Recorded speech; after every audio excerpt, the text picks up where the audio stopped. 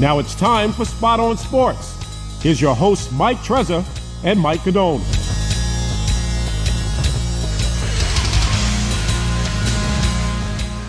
Spot on Sports, New York's premier sports podcast, where we talk sports, all New York sports, and nothing but sports. Heavy dose of Islanders playoff action tonight. Heavy dose of Nets playoff action tonight.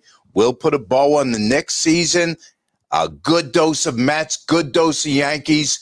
We'll have John Santamaria, our hockey reporter, to start the show. We'll have Chris Caputo, our new Mets reporter, later on the show. We're going to do all of that and more. Before we do any of it, let me say hi to my co-host and show him some love, the coach, Mike Guidone. Trez, is it possible to fit all of that in the show tonight? I mean, do we have to expand to the 2-hour version here? No. What a better time. We're going to squeeze it all in an hour and 10, Mike. Great to have you here.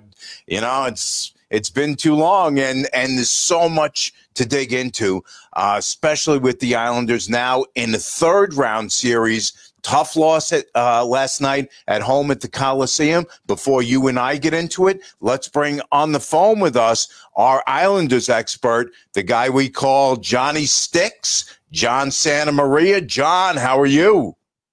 Mike, good evening, guys. How are you? All right, great. So game threes, John, in this particular postseason have not been kind to the Islanders. What happened last night?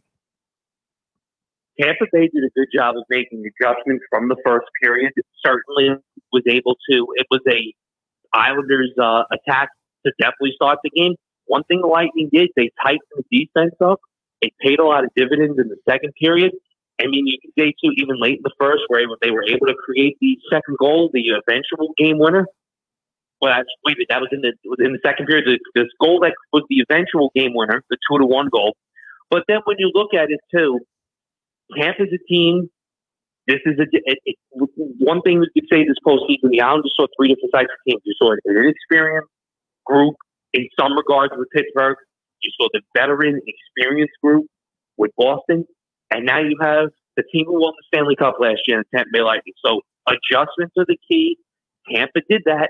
That's why they won last night.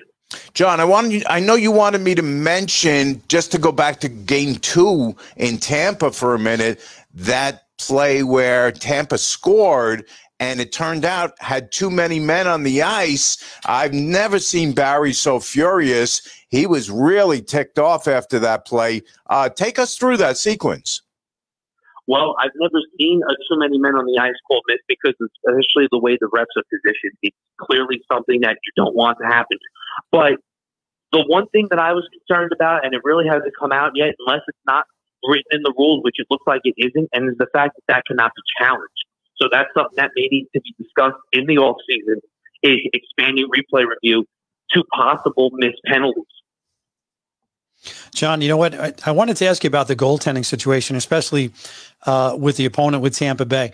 You know, it's very interesting when you look at the opponents, as you were mentioning before.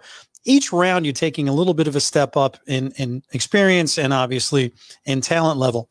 When you are looking at Andrei Vasilevsky, who's, Vezina Trophy finalist, really one of the top goalies, if not the top goalie in the NHL, how do you solve a guy like that? Or is it really not about solving that and just about getting some better chances against a great defensive team like Tampa Bay? What is the Islanders' approach here? Well, one thing I'll say about Vasilevsky, he's clearly probably one of my favorite goaltenders to watch. He's probably top 3 in the league if I had to look at it. So pretty much the same way you could say how you probably played Marty Brodeur or Patrick Ross, some of those guys in the past. You have to attack. You have to shoot the puck. And one thing we have talked about in the past, how the Islanders like to pass the puck movement, trying to set up the best opportunity. No. You're starting in game 4 tomorrow night. They need to find a way to attack more. And you saw bits and pieces of that. And as Tampa adjusts, the Islanders need to adjust too. And one thing I will say that I'd like to see, maybe start to think about putting Oliver Wahlstrom back in the lineup if they feel he's a go. Not sure for who. I mean, Zajac played well. Komarov has played well at times. Maybe spark something up, bring a little bit more juice, bring something that Tampa has not seen. They did not see him last year, did not see him this year. bring something, maybe just spark the lines up a little bit, fix some things up, and that could be one of the things. Great job also last night by Tampa Bay, third period, up 2-1. They were pretty happy with just kind of sitting back and saying, hey, we're going to play with this 1-goal lead. Islanders picked it up. But what was really the marked difference there in that third period was the amount of blocked shots that Tampa Bay was able to succeed with. It's almost as if these teams are very, very mirror images of each other, but Tampa is just a little bit bigger, just a little bit faster. And, they didn't seem, phased by the moment whatsoever. One more key word there. Well, how about also a little bit more experience? Experience, yeah. Absolutely. That's certainly a big thing, and that's something that comes with time. And I think for so many years, you saw Tampa Bay come up short in the playoffs, not figure out how to way to win. Remember, they used to have Ben Bishop in goal, and then they go to Vasilevsky. That was a step up. Even it took a couple of postseasons for them bringing in, and then making some trades, bringing in McDonough.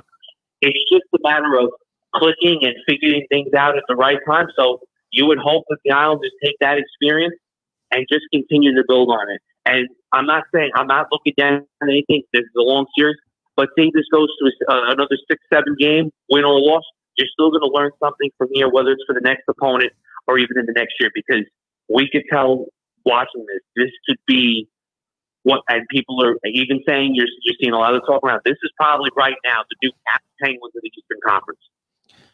As a lifelong Islander fan and someone who attended so many games at the Coliseum, it's great, obviously, that we're hosting these games here. It's semifinals of the league. We haven't, we were in it last year, but it was in the bubble. So I believe we haven't hosted a semifinal home game. Last night was the first 93, exactly. So where I'm going with this is on game one, I happened to be listening on Sirius XM, shameless plug, but we don't know them anything. I happen to be listening to the feed on NHL Network from Tampa Bay. And what I was struck by was it sounded, first of all, their announcers, they could have been calling guys' grocery games. It was so. Do guys have grocery games? Guy Fieri's grocery games? Come on, Mike. Are we talking, right. Hold on. Are we talking radio? Are we talking the radio part? Their radio, yes, their radio. And yes. Boy, Dave Raymond is Dave Raymond's the play-by-play guy. Yeah, my goodness, he could be very close. But Phil Esposito, one of the great players in the NHL, older gentleman too. Yes, and listening to a few of the local shows on here, heard some highlights. It's like, Esposito definitely doesn't look like he wants to be there for sure. I think he told it. And then I'll say this all the time too. We could say this about the guys who call the games here in New York.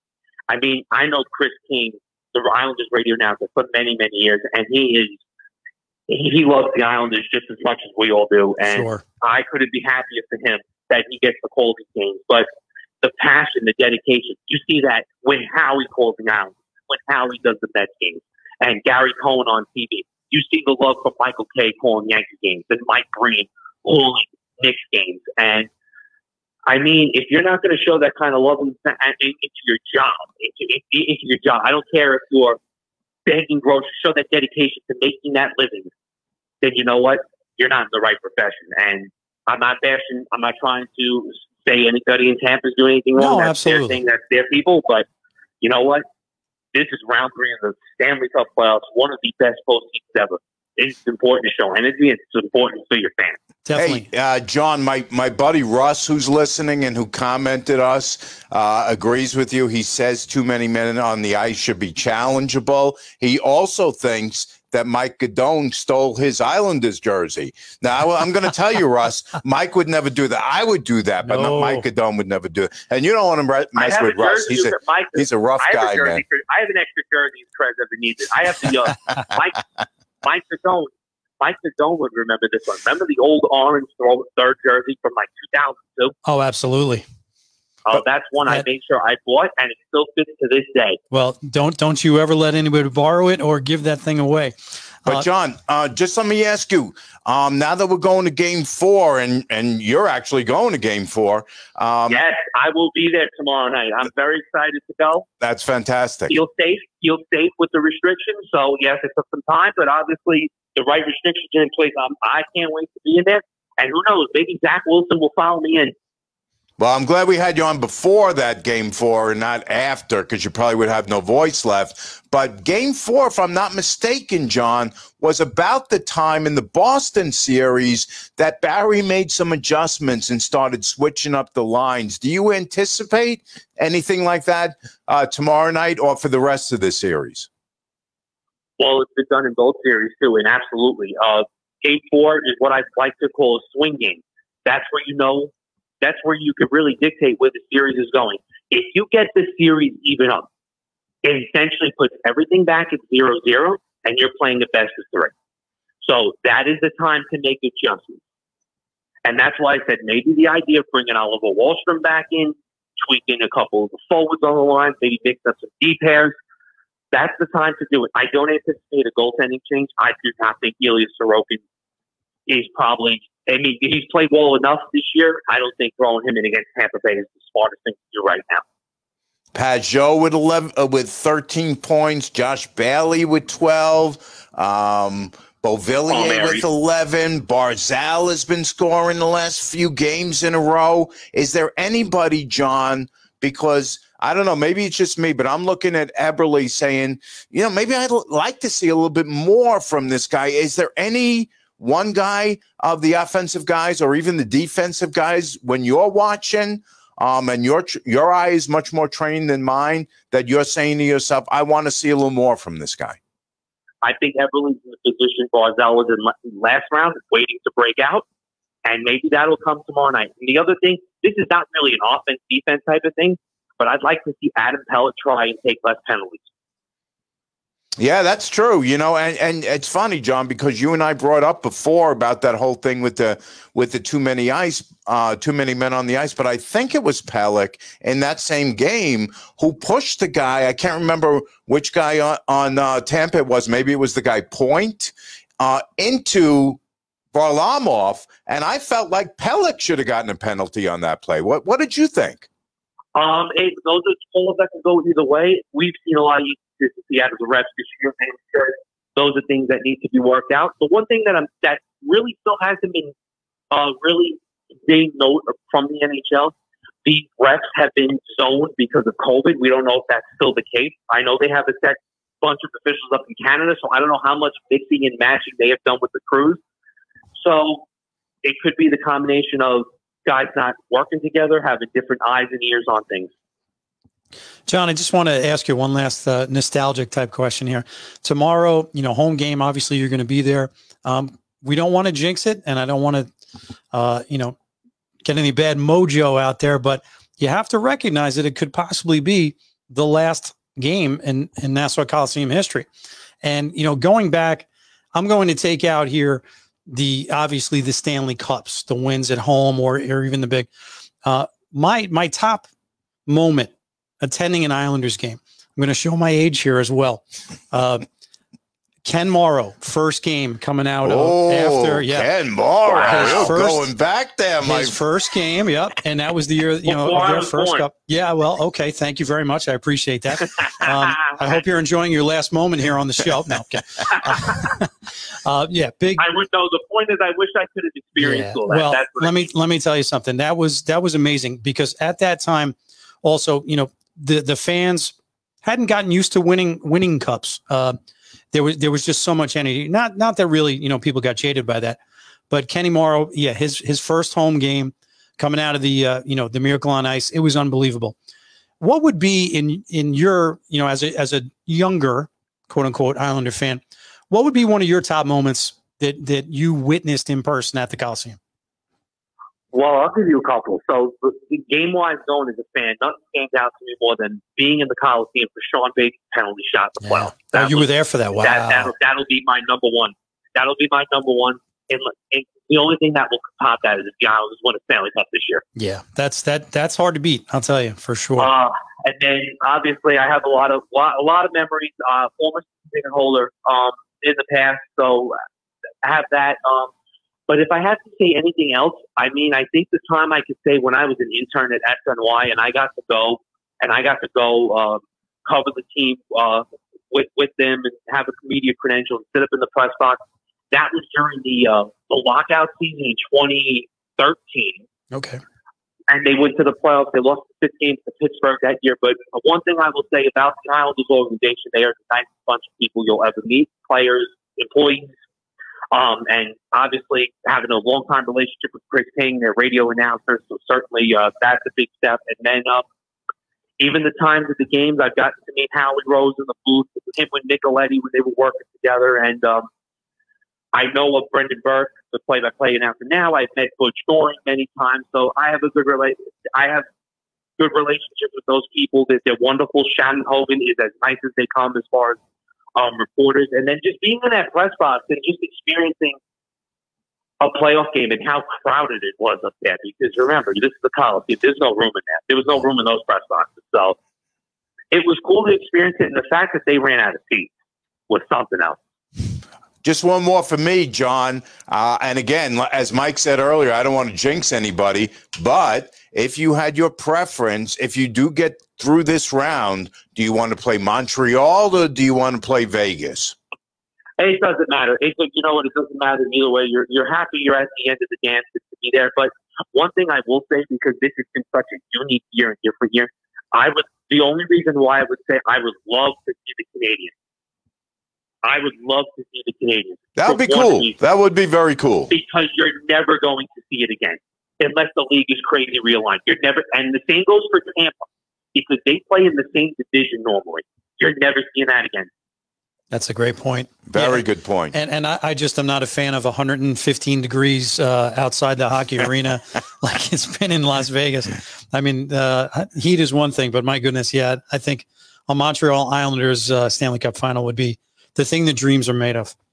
As people who live out there like to say, though, it's a very dry heat. Yeah, it's a dry heat. All right, John. The same goes in Arizona if you're playing. And one thing you have to worry about, too, I'm sure in those parts of the country, how well the ice will play. Yeah. Terrific job, John. Enjoy your dinner. Enjoy the game tomorrow night. And we'll talk to you along the way. Let's go Islanders. We'll talk to you when we're on probably another week or two. We'll have that figured out by tonight. All right, Mike. All right, guys. Thank you, and we'll be in touch. Thanks, John. Say hi to the Karate Kid if he's there again tomorrow with Jimmy Fallon, all of a sudden an Islander fan. And Dan Feeney, Zach Wilson. You never know. Maybe Coach Fowler will be sitting listening. You never know. That would be great. All right, John. Thanks. Bye. So the other team, Mike, we have to dig right into that's really, really deep into the playoffs is your favorite local team. Oh, my favorite team, yes. Yes, the Brooklyn Nets. Now, again, I want people to comment us, folks, live on Facebook, live on YouTube.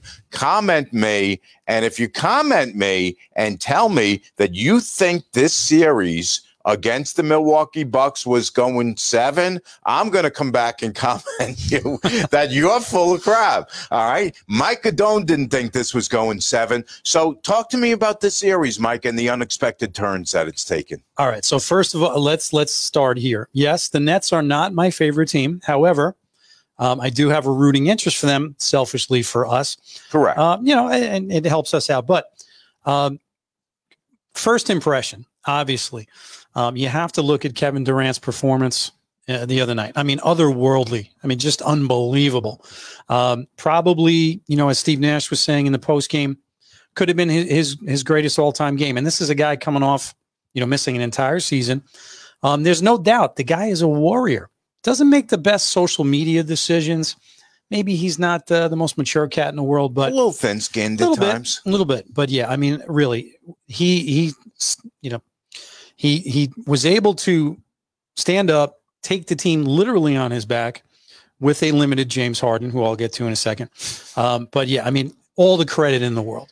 But, would you think roster against roster, would this be, 7 games at the beginning? No, but I have to give them credit. We can break down, and I'm sure we will here in just a second, last night's game. It's a couple of, as a coach myself, a couple of glaring stats. I'm not going to second guess Steve Nash because he's an all-time great and he's got them here. And he looks as if he's coaching the team. I mean, I know he's got great assistants on the bench. D'Antoni and whoever else. But he's undoubtedly running the show during games. But some interesting things came up and we are going to talk about Kyrie Irving as well. Kyrie's injury, it's not a soft tissue injury. It's not something that was a lack of conditioning like some other players. Just bad luck. But, I would really, I'd love to see him just at least put on a pair of sneakers and get out there for Game 7. Just show it for a few minutes. Yeah. Oh, all right. So let's stop and let me counter a couple of things that you said there, because you said a couple really interesting things. Game 3 was a game that the Nets, I really felt, let get away, and they could have stepped on the necks of the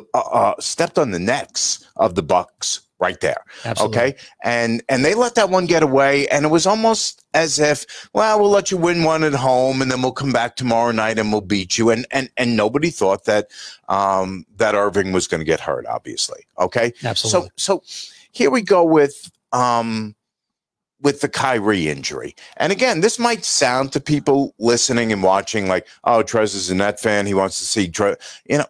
It's not about that. For me, right now, the way the NBA is officiated, Mike, when you put your foot underneath a jump shooter, that's either a foul or a flagrant foul. Now, again, we heard Van Gundy and Mark Jackson, both of whom you like and I like, really debating and digging into whether that should be even a foul. Van Gundy was very adamant. He said, that's not even a foul. Not only is that not a flagrant, that's not a foul at all.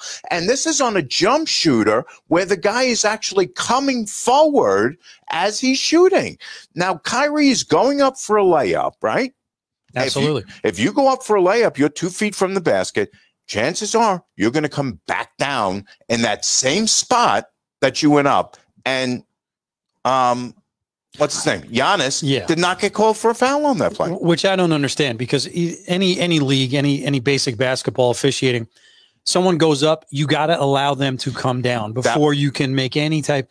I mean, last night, how many 4-point plays did Chris Middleton get, right? Exactly. For the same, for a lot less. So why are we doing that for a jump shooter, but we're not doing that for a guy who's 2 feet from the basket and is going to come down in exactly the same spot? It's a great question. And you have two superstars there, so it's not like we're trying to protect Giannis and, it's just some schlub going through the lane. You got to protect Kyrie in that position, at least give him 2 free throws. I watched that play, quite a bit. I don't really believe that he did it intentionally. No, not intentionally. But that has been some discussion. Not by me. Okay, good. But again, foul, absolutely. Yeah. I mean, no doubt.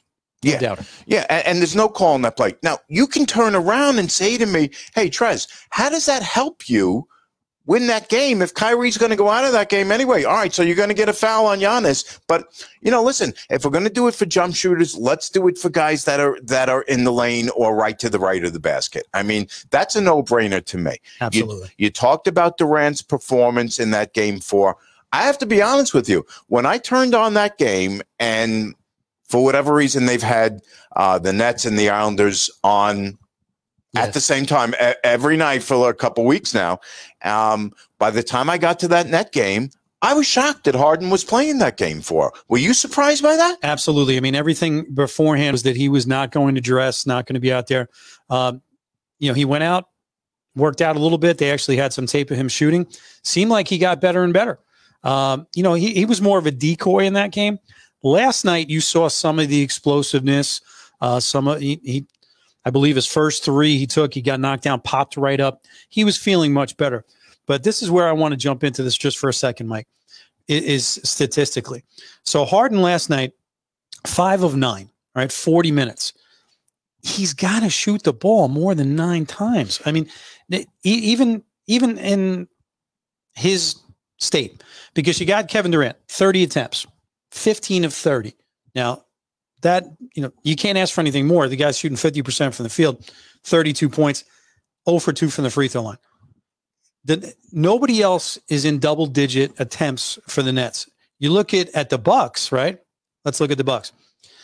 Giannis, 20 attempts. Middleton, 16 attempts. Those are the only 2 guys that are going to score. Holiday, 21 attempts. Oh, right? That's true. I forgot about Holiday. So you're looking at now free throw line, 6 of 10 for Giannis. 11 of 12 for me. And 6 for 10 in this series is fantastic for Giannis. It is unbelievable. He's not going to do that in Brooklyn. But 11 and 12 for Middleton and 4 for Holiday. The Nets, where were they? 8 of 14. You can't take half the free throws. So obviously you're relying on jump 8 of shots. 14 in that tour last night. That's it. That's terrible for them. Terrible. They're a team that very often shoots 21 out of 22, 22 out of 23, 22 out of 25. I mean, they're a great free throw shooting team because most of the time it's Kyrie or it's Durant or it's Harden. So they just decided all they could do last night was not attack the rim, shoot from outside, hope for the best. And can we send out a search party for Joe Harris?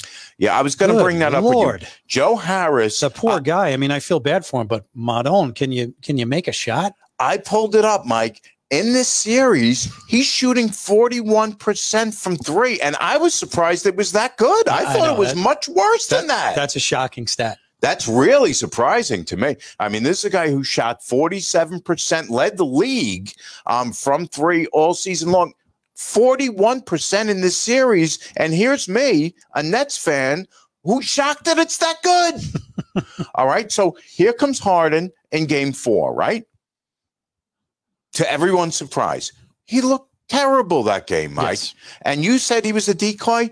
Honestly, I don't think he was a decoy by design. I think he was a decoy because that was all he could do that night. I mean, Harden, you know this better than I do, on his best night, is not going to give you much in the way of defense. No. So if he's not scoring, why is he out there? He's out there for the 3 nice assists he had in the second half of that game.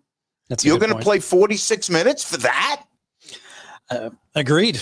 I don't know. You know, you got to obviously reward your superstar for lacing him up and getting out there. But if he's not giving you any type of production other than being that somewhat decoy, you got to yank him for a little bit. Absolutely. You know, it just, I was looking at one more stat I'll tell you about. Joe Harris, you know, plus minus is bigger in hockey, whatever else, but basketball. He was a minus 25. That's horrible. Last night. You cannot play 36 minutes and be a minus 25 and score 9 points. I'm sorry. If Joe is not hitting shots, get him out from the 3. You have to get him out, and you have to get one of these other guys in. You have to get Shamet has been very good in this series. At least the dude can defend. Claxton, you know that I love. Yes. So here's what I would have done last night, Mike. And this is going to sound to you, and it's going to sound to Mike, our producer, and it's going to sound to everybody who's watching or listening or ever will, like Trezza's off his meds, okay? But this occurred to me before Game 6, and I want to ask you as a coach, would you ever have done this? And I think you know where I'm going. Would you have thought about, well, you know what? The one game in Milwaukee, we should have closed the deal. We didn't. The second one, we were shocked Kyrie got hurt. And, you know, obviously our energy was gone after that. We had no chance after that. We won a game at home that maybe we shouldn't have. Would you think about, if you're Steve Nash, no Harden in Game 6, limited minutes for Durant, and tell all the other guys, tell the role players, hey, you're playing heavy minutes tonight. You're playing heavy minutes tonight. We're going to rest Kevin for half the game. We're going to rest Harden for the whole game, and we're going to see if you guys can push us to game or get it done in Milwaukee. It's great points, and I can see obviously where you're going with that for sure. 3-2, I'm up 3-2. I don't know if I'm going to do that. If I'm up 3-1, I'm going to seriously think about it. Okay. But you would never do that at 3-2 because you don't have a safety there's valve. Just not enough cushion, and they had a little momentum having won that game, and you just got to go with it. And plus, you don't know what you're hearing, you know, from the training staff. A guy like Harden, it might not at this point benefit him to sit. He might need those minutes just to stay loose. You know, and I think about if they do win this series, he's not all of a sudden going to turn into the fittest guy in the world. I mean, he's got a hamstring injury that he's been nursing because he was 30 pounds overweight earlier in the season. I know, but to get you know traded out of Houston. I got to stop you there, Mike, in there. And I got to push you back because the thing is that one last thing. Okay. You don't want me to rag out on this fine. Can you maybe wear a uniform that's the proper size for you so that you don't look like you're wearing one that you're at least 15 pounds too heavy for? Okay. But here's the thing, though, Mike. I know you like to get on Harden about being out of shape, and that's great. Inexcusable. Mike, That's great. You're a coach. I would expect you to look at it from that standpoint. But here's the thing. While Kyrie Irving was off doing Kyrie things, as you like to say, absolutely, and Kevin Durant was hurt for 3 months with a hamstring injury, I watched James Harden kick everybody's ass every night. Absolutely. Definitely can't fight you on that. So, I mean, when he was handling the ball and running the point and driving to the basket, it was the closest thing I saw to like a Lamar Jackson run pass option where it was unstoppable, because if you came over to double him, he was dishing off, and most of the time it was for an alley-oop. If you didn't double him, he was going into the lane, putting up that floater. That was borderline unstoppable. True. And watching him gives hope to fat guys like me that we could actually get something done. I'm watching Phil Mickelson at 51 years old give hope to old guys like me, and then I'm watching James Harden give hope to fat guys like me, and so I'm having a great season, and you're bursting my bubble. Well, listen, you can try to play your way into shape in the NBA, and and a Tuesday night February game against the Sacramento Kings, you might look like the greatest thing ever, but here we are, second round of the playoffs against a team of the Milwaukee Bucks caliber. It's just tough. And if you tweak yourself again, I give him a lot of credit because he did. He carried them. He absolutely carried them. But could you imagine, had he been in the shape that he should be, we wouldn't be having this discussion. No, you're right. You're right. You make a good point there. So let's get back to Kyrie for a second. Do we have to? Yeah, you said earlier that you wanted to see him. You want to see him in Game 7, and you want to see him at least be able to give something, bring something to the table. Do you anticipate that's the way it's going to go down? I don't, unfortunately. I don't see it. No, everything. And it's nothing inside. Just everything I've heard is that he's done. He's not going to be out there. But you know what? What's leading to that point that I really hope he does, because if you look at, and again, I'm blessed because I have these stats right in front of me, but Shamet last night played 22. The next closest guy off the bench, 5 minutes. So why not Kyrie? Lace him up, get out there, even just play a couple of times up and down the court. Give the crowd a little boost. Give your teammates a little something. Even in the NBA, they need it. They need a little boost. All right, and then then sit back. Even just tape it up. Do what you got to do. Give me a couple of times up and down the floor.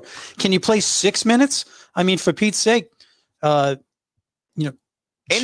played 5 minutes last night. Give me 6 minutes. 7, Mike, you don't think he's going to get out there and give it a try for 5-10 minutes? Why should I believe that he will? Wow. Based on what? His stellar track record of showing up when he's supposed to? Wow. I mean, come on. I'm down on him. I am. Listen, I know I'm going to have Knick fans waiting outside the studio to beat me up if I say this. Is it possible? We're in Deer Park, New York.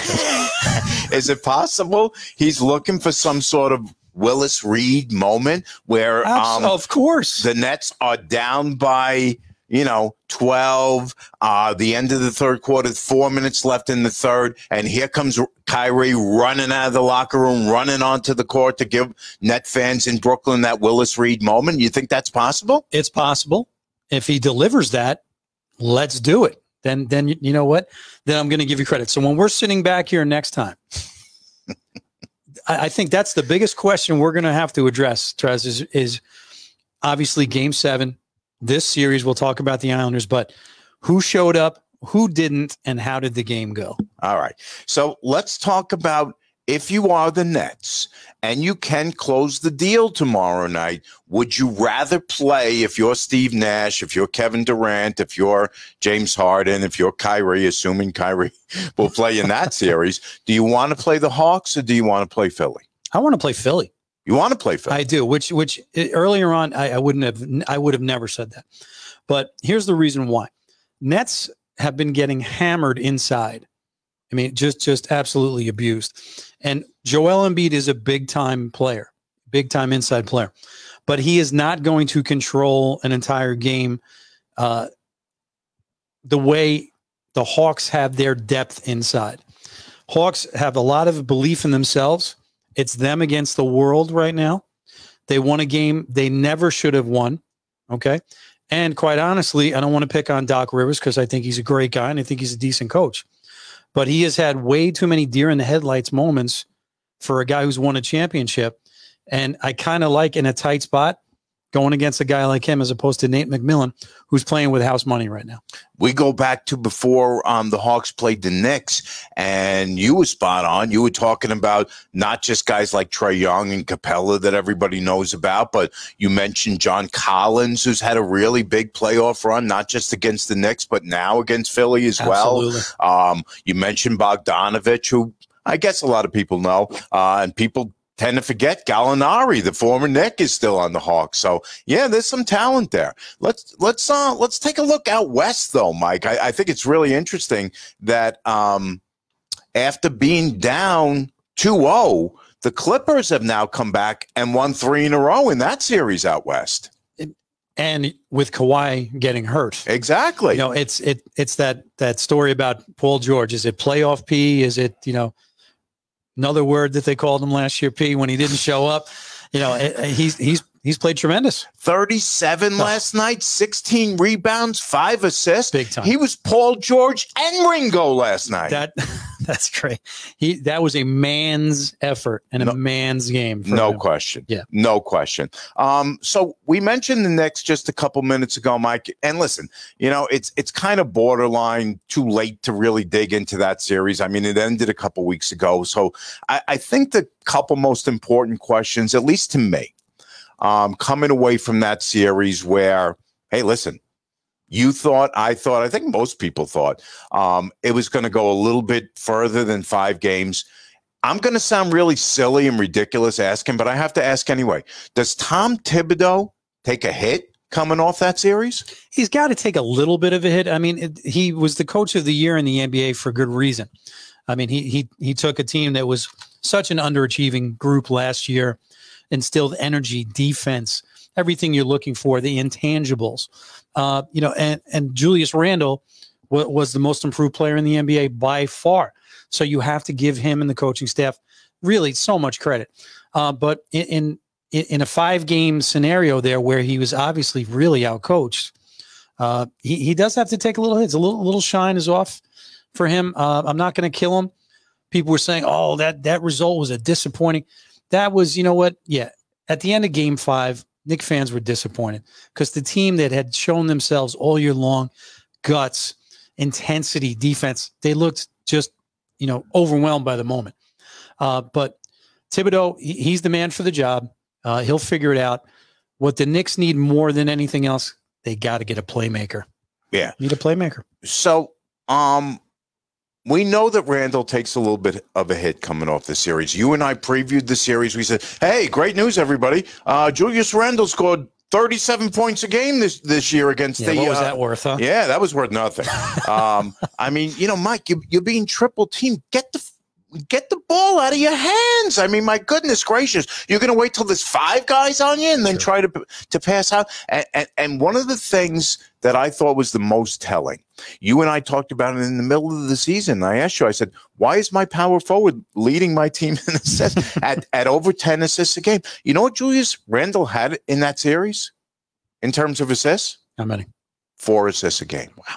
4 assists a game. Yeah. And RJ Barrett, you and I talked about him in terms of his scoring average and percentages starting to inch up. He was inching toward the high teens. And I think I remember you saying something along the lines of, hey, we can count on him for a 20 spot. Average 14 points in the series. So he takes a hit. So I'm going to make you the GM of the Knicks going into next season. Who stays? Who goes? Can I have a little bit of that salary as well before I start doing this? Who stays and who goes? Well, I'll take you to Miller's Ale. How about you, bro? I appreciate that. Hey, listen, I'll take it. That's a great question. You have so many possibilities here, expiring contracts, different things. Let's look at this right away. Obviously, Julius Randle, he got to bring him back. He stays. He stays. He stays. You had mentioned earlier when we were talking about RJ Barrett. What do do you trade him right now? Do you keep and build with him? I was not earlier in the year. I wasn't all that sold on him being really a major force for the Knicks going forward, but I saw a lot of development in his game later on, and he really took it upon himself to start going to the basket. Free throws we talked about, I think, back in January. Percentage improved. He's a young. I mean, he's just 20 years old. I'm going to keep him as well. You're going to keep RJ? I'm going to keep RJ. Okay, because the thing is, Mike. But I am going to trade who? Obi Toppin? I'm going to trade Obi. Okay. All right. So here's if the I thing. can get something for him. Yeah, I don't know. I don't know that just with Obi, you're going to get a lot. You're going to have to package Obi with RJ, to me. I had this conversation with a Knicks fan friend of mine who said, no, I'm not giving up RJ. And I said, but listen, you're expecting to get quality in here. You have to give up quality. So the guy that I think you and I had talked about, maybe we didn't yet, getting in here is the guy everybody wants in here, Damian Lillard. What do you think the Knicks are going to have to give up to get Damian Lillard in here? And is it possible? I don't know if it's possible. I mean, you're going to have to give up, obviously, a ton of picks, which they have. You're going to have to give up your best young player, RJ Barrett. It really depends on Portland's. What about quickly? You willing to part with him? You got to give him up too in that deal. You're mortgaging your future. You are. Listen, to get a guy that good, absolutely. To get a Bradley Beal, you might not need to throw in 3. It quickly might be okay. It's just those type of guys bring back such capital that it's almost. I don't know if the Knicks have the kind of talent to go that direction. It really depends. Portland, are they going to rebuild? If they're in a true rebuild, then the draft picks and young players are going to help. Washington, they don't look like they're really in a rebuild at the moment. They've parted ways with Scott Brooks, somewhat surprising, but they finished strong. So they're not a rebuilding mode type team down there. They never have been. I think you'd have a better shot with Lillard. But do you want to in Portland? Fire Terry Stotts, get rid of Lillard. I mean, who's going to go to the games? They have a great fan base, but you want to watch that? Yeah, I'm already hearing, and I don't know if I got this right, that the Lakers put together a package for Lillard that included, some really good young players and heavy draft picks, and were rebuffed by Portland. They were. Let's look at this in a month or so when the draft comes down and who's upset and who's not. There was word today. I don't want to go here for too much, but Zion Williamson unhappy. All these guys. Everybody's trying. It's like a game of chess. What's he unhappy with? Ownership? He's unhappy. Hey, listen. You know what? It's all about the brand. They fired he's on his 3rd coach in 3 years. I wouldn't be very happy with that myself, quite honestly. But he's got people around him. It's all about setting it up for the future. But just to put a wrap on the next thing, just for 1 second, I heard somebody make what I thought was a really good, very simple, but very salient point, Mike, which was this. They said, hey, you know what? It was great that the Knicks played hard every night. Yeah.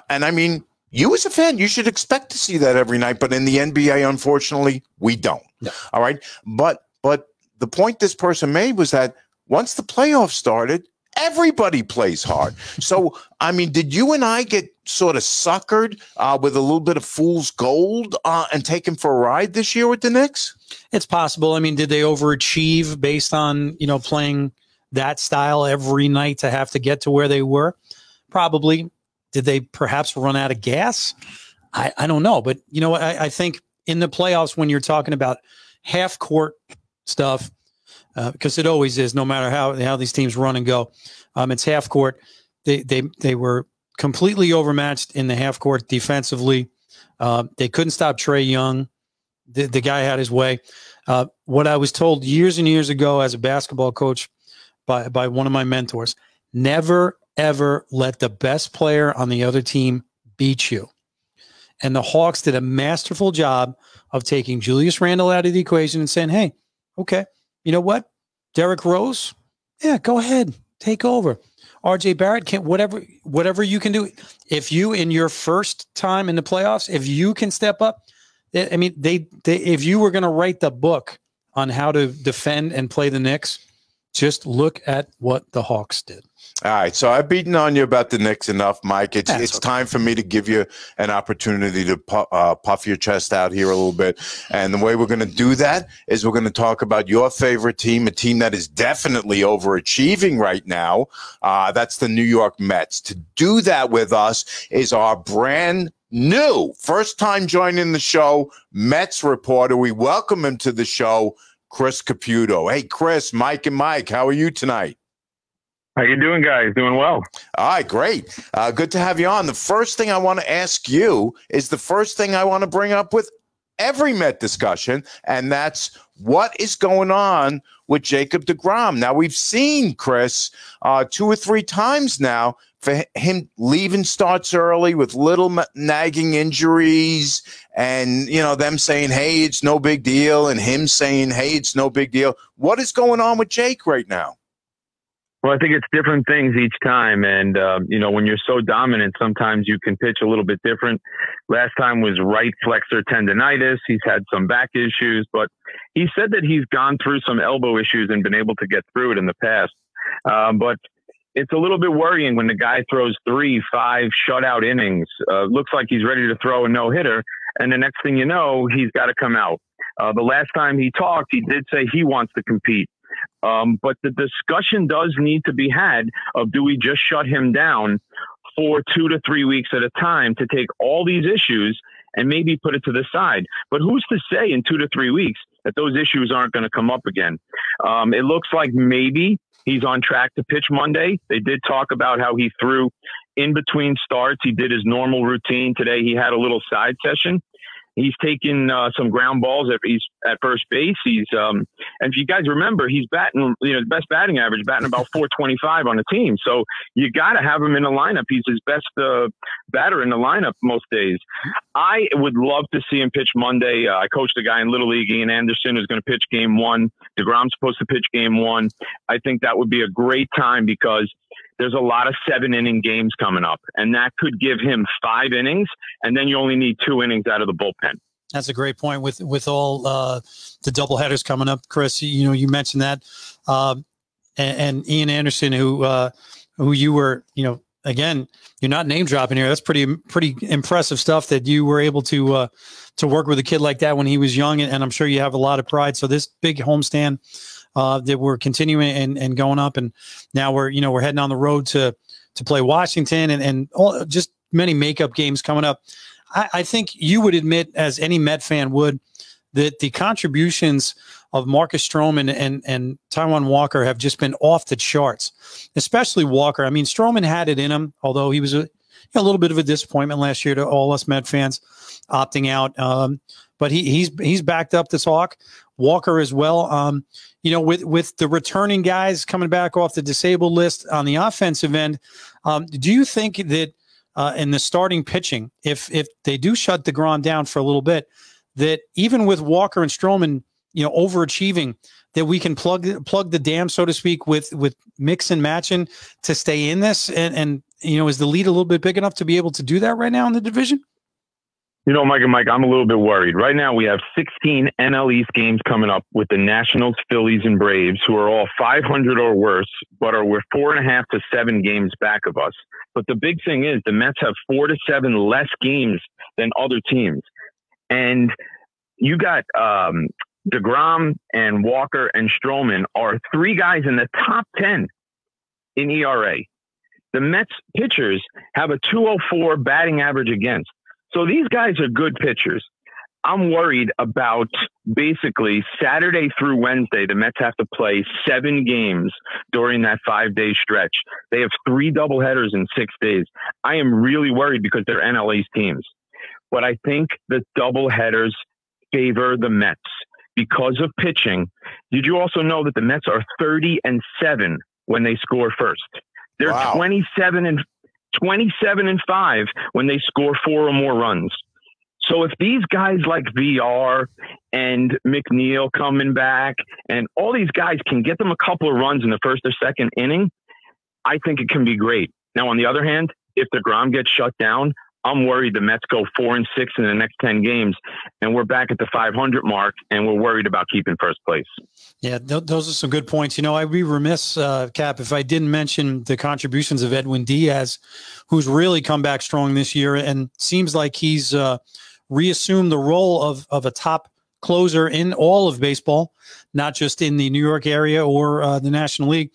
But with all these doubleheaders, let's say the Mets do get out to Leeds or whatever else. I know the bullpen shortens up because it's only 7-inning games, but you can't trot him out there, game after game, day after day. Does that worry you at all that he might need a rest and we got to go to somebody else to close games? Coming back, I'm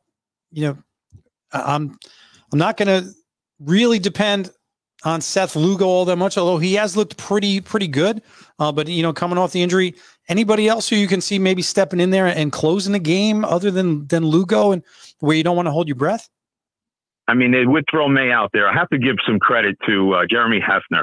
I mean, if you watch Trevor May one night, it looks like he has never pitched in the major leagues. And the next day, they're working on little tiny things that you don't see, where he's pitching tipping pitches and things like that. And then next thing you know, he goes 1, 2, 3. So their pitching coach has done a phenomenal job with the number one staff. I could see May going out there. I am not a big Jacob Barnes fan, even though he's got 2 saves for them. I like Aaron Loop in those little situations, but in those doubleheaders, it's tough. But you got to remember, guys, when you play doubleheaders, every single time you're allowed a 27th man. So the Mets can pull up on Saturday, Monday, and Friday a new pitcher each time. And that guy might be a long relief guy. It might be a spot starter. They just picked up a guy from the Giants who actually was in the Mets organization by the name of Nick Tropiano. He might throw for them. I'm not a Gesellman fan, but they can throw them out there. Sean Reed Foley is the guy that I see going long. Let's say DeGrom pitches on Monday, goes 2 innings. Sean Reed Foley can throw 5 innings and get them through. And they got one more guy that they might throw as a spot starter. Let's say Monday. Let's say next Friday. Jared Eichhoff, a former Philly. See, these are the kind of tidbits, Mike, that as a Met fan we need. No, this is great. Some I'm inside stuff, which is great, and we appreciate that. Finally, on my end, Chris, you mentioned Gesellman. A couple of years back, in fact, you and I went to a game. We sat basically on the front row on the dugout. Yeah, if you remember this game, we watched him pitch in that game, and to me, I thought found a David Wright autograph ball that day. There we go. Yes, I thought Gesellman that day was electric. I thought he had the right attitude. I thought he was going to be big time. I know he had some injury issues, but just everything about him screams he doesn't want to be on the mound. Is it do you see anything in the guy's body language or anything else? Just the hair.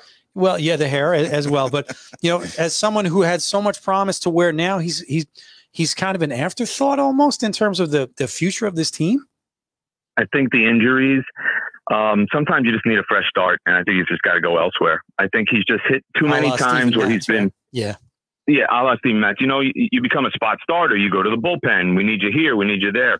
I just think he hates being the guy that comes in the game when they're down 4-0 in the 3rd inning, and then you can't get him back the rest of the time. I'm not big on him, but there's some other guys in this bullpen who have really stepped it up. I mean, even Lucchesi, his numbers don't look great, but he could go out there and pitch great. We could sit here and talk about Peterson. If I get Peterson 6 innings, 1 hit, that means he can do it at some point. Right. But it's the other days when he can't find the plate that you sit there and go, who is this guy? But you look at this starters. You got Lucchesi, Peterson, Walker, Stroman. We're not even talking about Carrasco hasn't thrown a game. Maybe in August you get back somebody like Syndergaard. I mean, they have so many options moving forward that if they can get through the All-Star break and stay 7 or 8 games over 500, I think they could start to pull away. It's funny, Chris, a guy like me who obviously I'm paying a lot of attention to the NBA and the NHL right now. And when I do get a chance to watch baseball, I'm watching the Yankees because I'm a Yankee fan. I keep keeping an eye on the Mets, and I'm wondering how they're doing it. They're still 4.5, 5 games up with guys that I never heard of. So bring us up to speed on some of these guys we might not be quite as familiar with, the Brandon Drurys, the Jose Perazzas. I mean, Mason Williams, I thought that was the guy from Classical Gas. Ian Anderson, I thought was the guy from Jethro Tull, for goodness sake. What are you collecting rock musicians now? No, but seriously, Chris, bring us up to speed on some of these guys that the more casual fan might be a little bit less familiar with.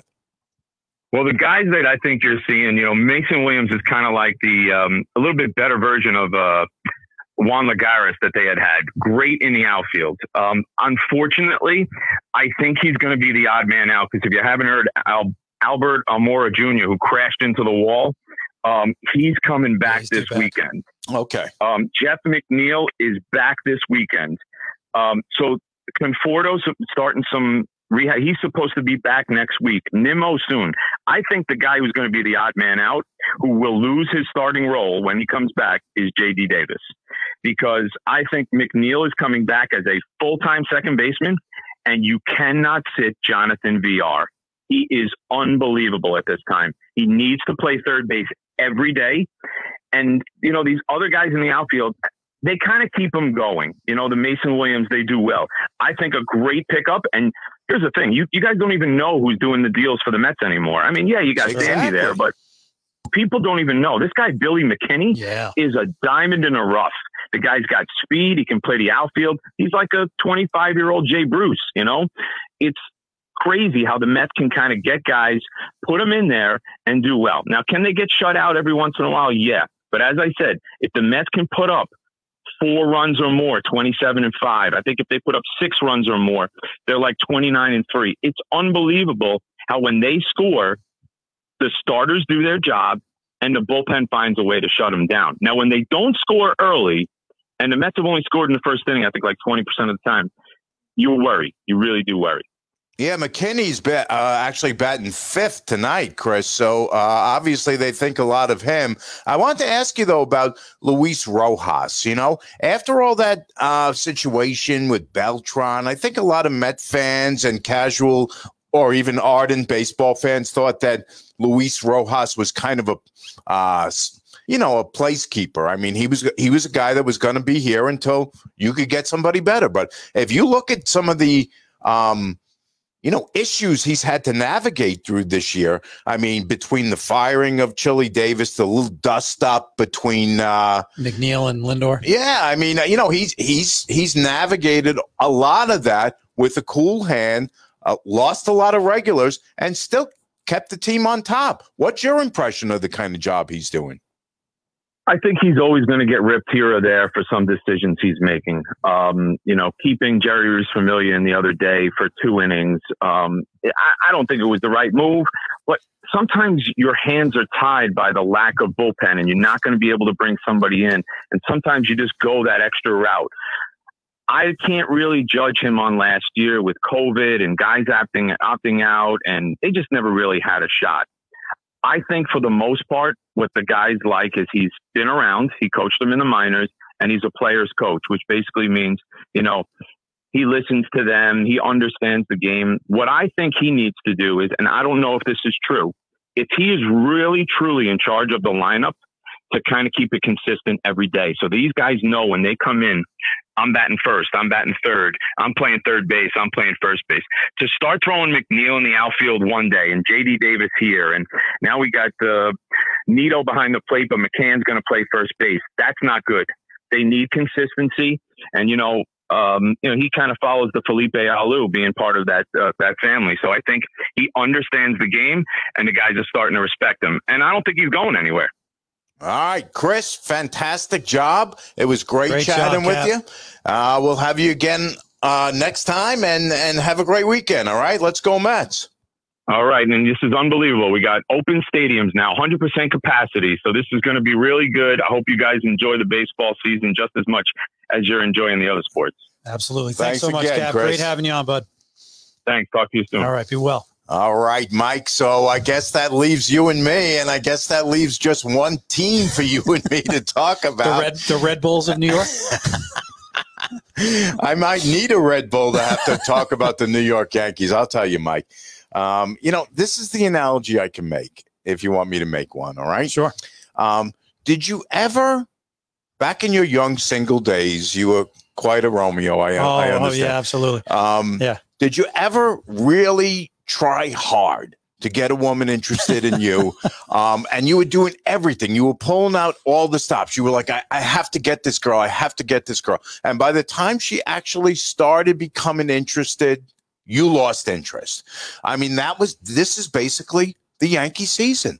The pitching was great at the beginning. The lineup was absolute garbage. And now it's completely turned around. Yeah, it's amazing. Well, you're giving me a lot of credit. You're assuming that somebody reciprocated the interest.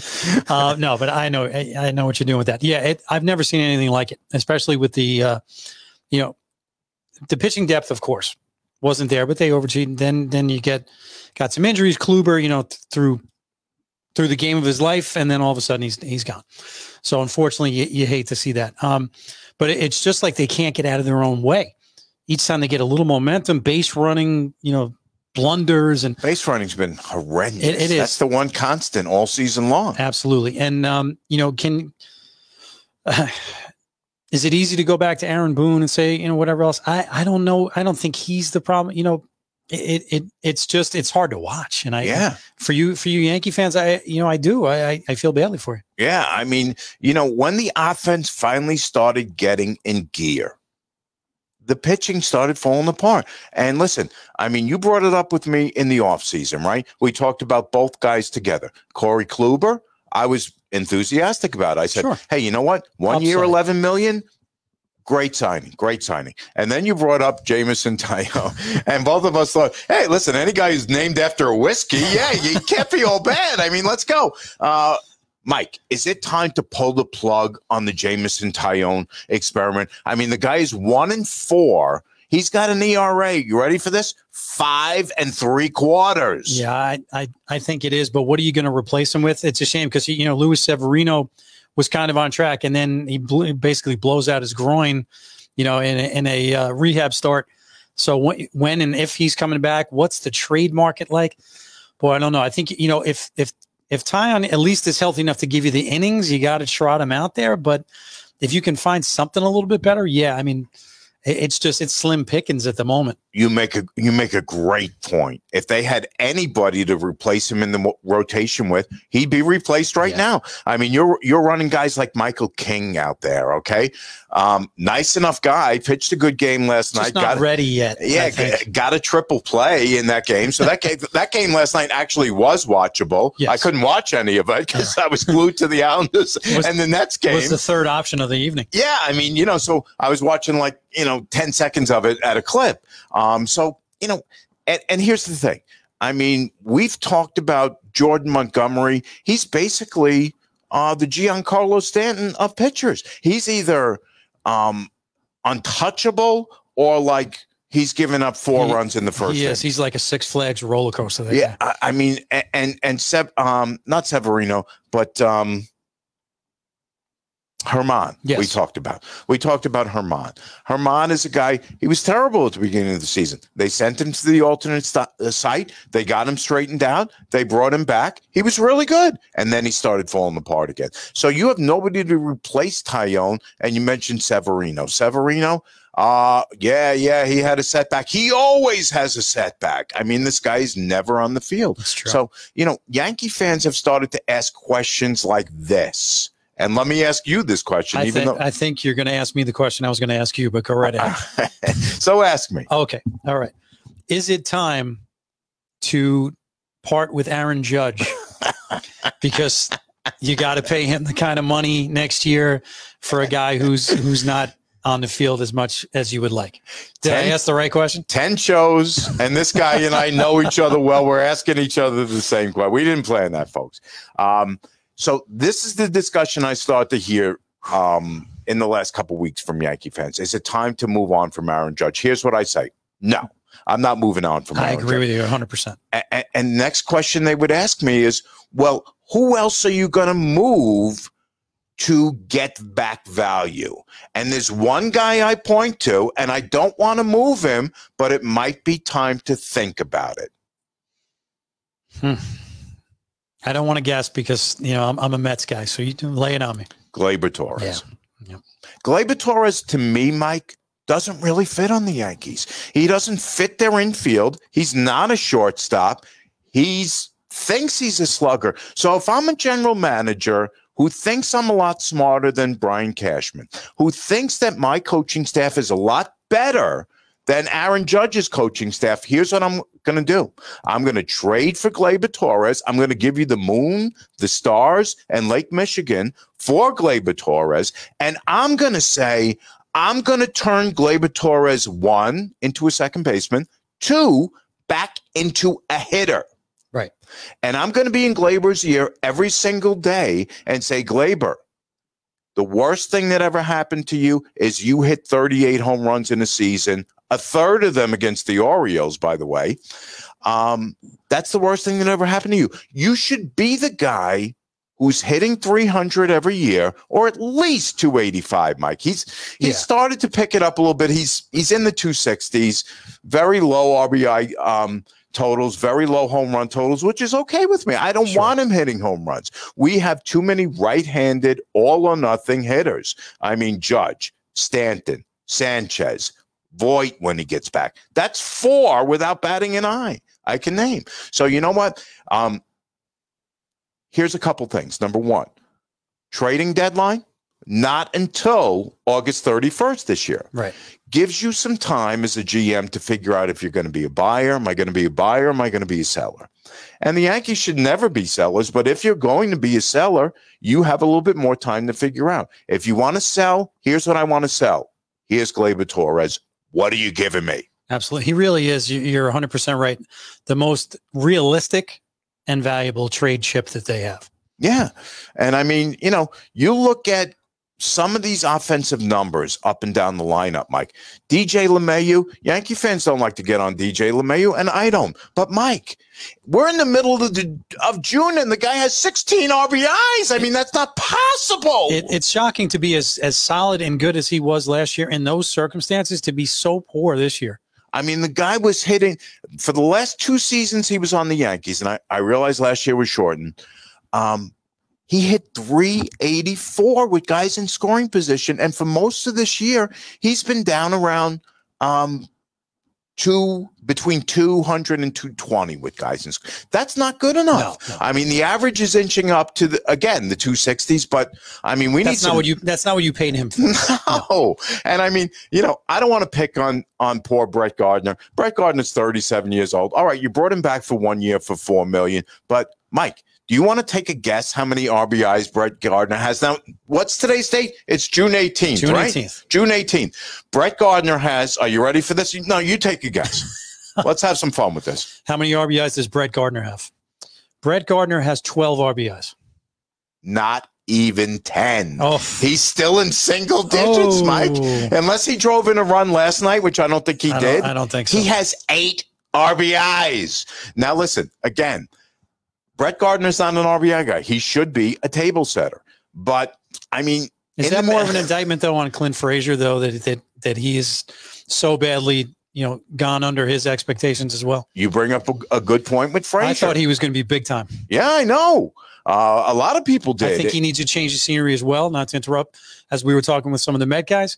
But he hasn't shown enough to bring back really what you'd want. Right. And so for the last 2-3 weeks, you've been running Miguel Andujar out to left field, who's not a left fielder, but again, who started to provide a little punch, a little pop in the Yankee lineup, which is badly needed. Yes, pop, enthusiasm, and exactly, and a little hustle. Yeah, no question. No question. So that's going to do it for us, folks, for Spot on Sports.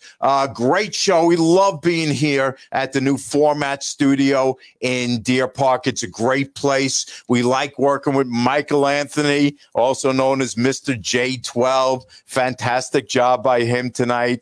We're here at Formats Studio in Deer Park. We want to thank Johnny Sticks, John Santamaria for hopping on with us. We want to thank Chris Caputo, our brand new Mets reporter. We'll have him back anytime. Our theme music, Spot On, is by Mr. Scott Daly. Our logo art is by Valerie Hanatic, the Jets fanatic. Our engineer is Mr. J12, Michael Anthony. And instead of ending with our usual, with Jim Valvano, I'm going to give you that great philosopher, Yogi Berra, who once said, it gets late early these days. New York Yankees, that's a message to you. For Mike Guidone, this is Mike Trezza saying so long. We'll see you next time on Spot on Sports.